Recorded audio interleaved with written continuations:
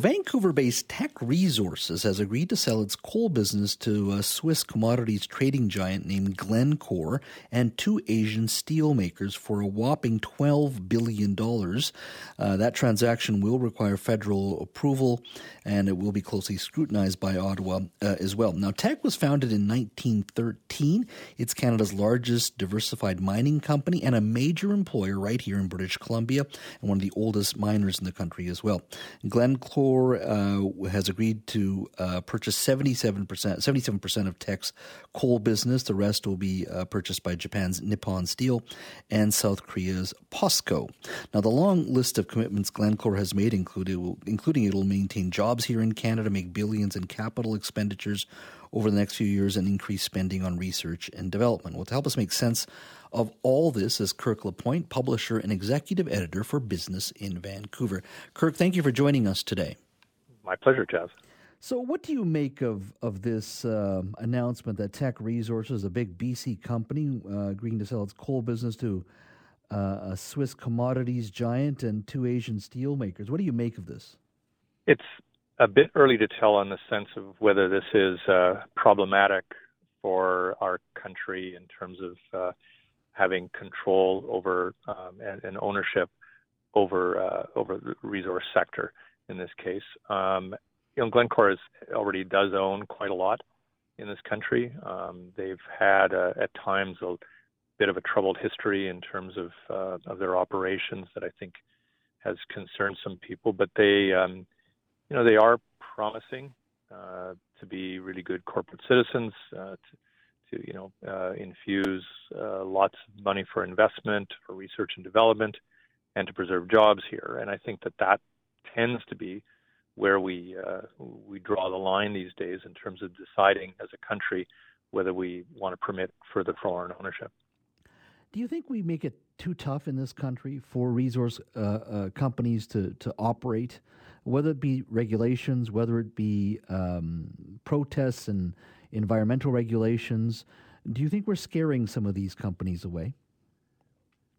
Well, there's no question we're scaring investment away. I think that it has to be a marquee player like Teck that is going to attract international development because it is such a sophisticated company. But for earlier stage companies, there's no question that people don't see Canada as a good place to bring their investment. Tax competitiveness is pretty terrible here. Regulation is quite stern.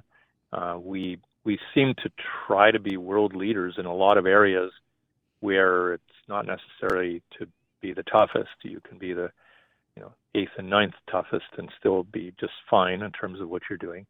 And I think you can see that capital coming into this country has weakened compared to other territories. Mm-hmm. I do worry sometimes, and you're right. Glencore's got a record of owning other mining firms and other assets, and they have tremendous talent in that company. I always worry that when companies from abroad come over, they get the intellectual property or the key executives, and they eventually either they sell or sometimes move some of that intellectual property. In this case, it's mining. You can't. But I always worry when foreign ownership comes in, eventually Canada loses something along the way. Now, in this case, beyond just talent, and this is metallurgical coal. It's met coal used for things like steel, not thermal coal, which is used for heating around the world. And it's not a critical mineral, but at the same time, do you think we need to toughen our rules or at the very least make it difficult for those who wish to buy some of these strategic assets, particularly in and around mining?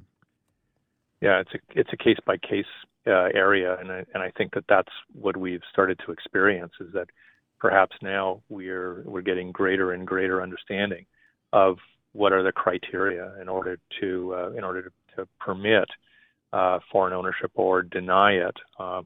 We've had foreign investment review agencies. We've had a raft of ways in order to set some kind of guardrail on whether entities can come into this country and buy some of the, especially at scale, some of the industries.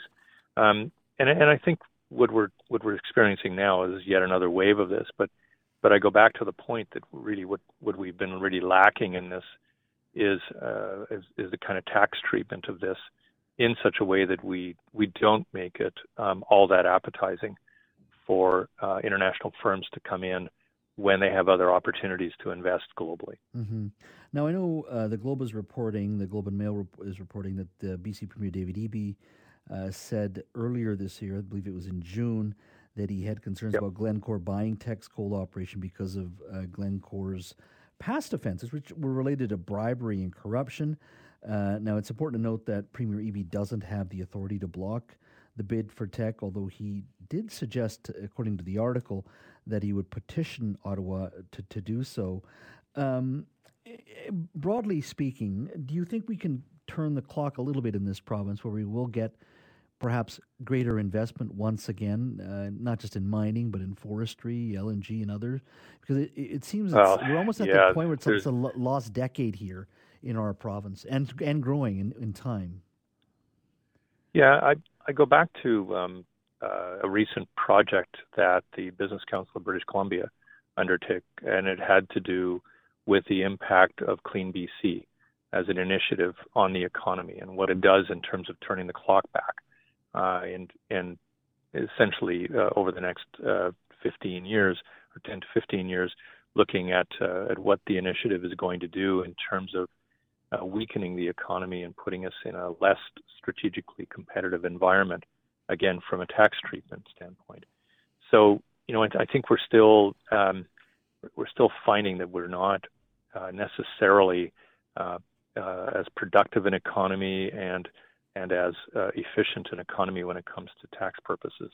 And I think that's just, it doesn't much matter what David Eby is contemplating in all of this. He has his own issues to answer for in the province. But I think, again, back to your point, review of this is not David Eby's territory. And I think you can see that in a lot of ways he will say this in the way that he talked about, the Bank of Canada needing to stop raising interest rates. It's a little bit out of his lane, but it's popular politics, and he's got a good nose for that. That is true. Kirk, as always, thank you for your time today. My pleasure, Jazz. Have a good day.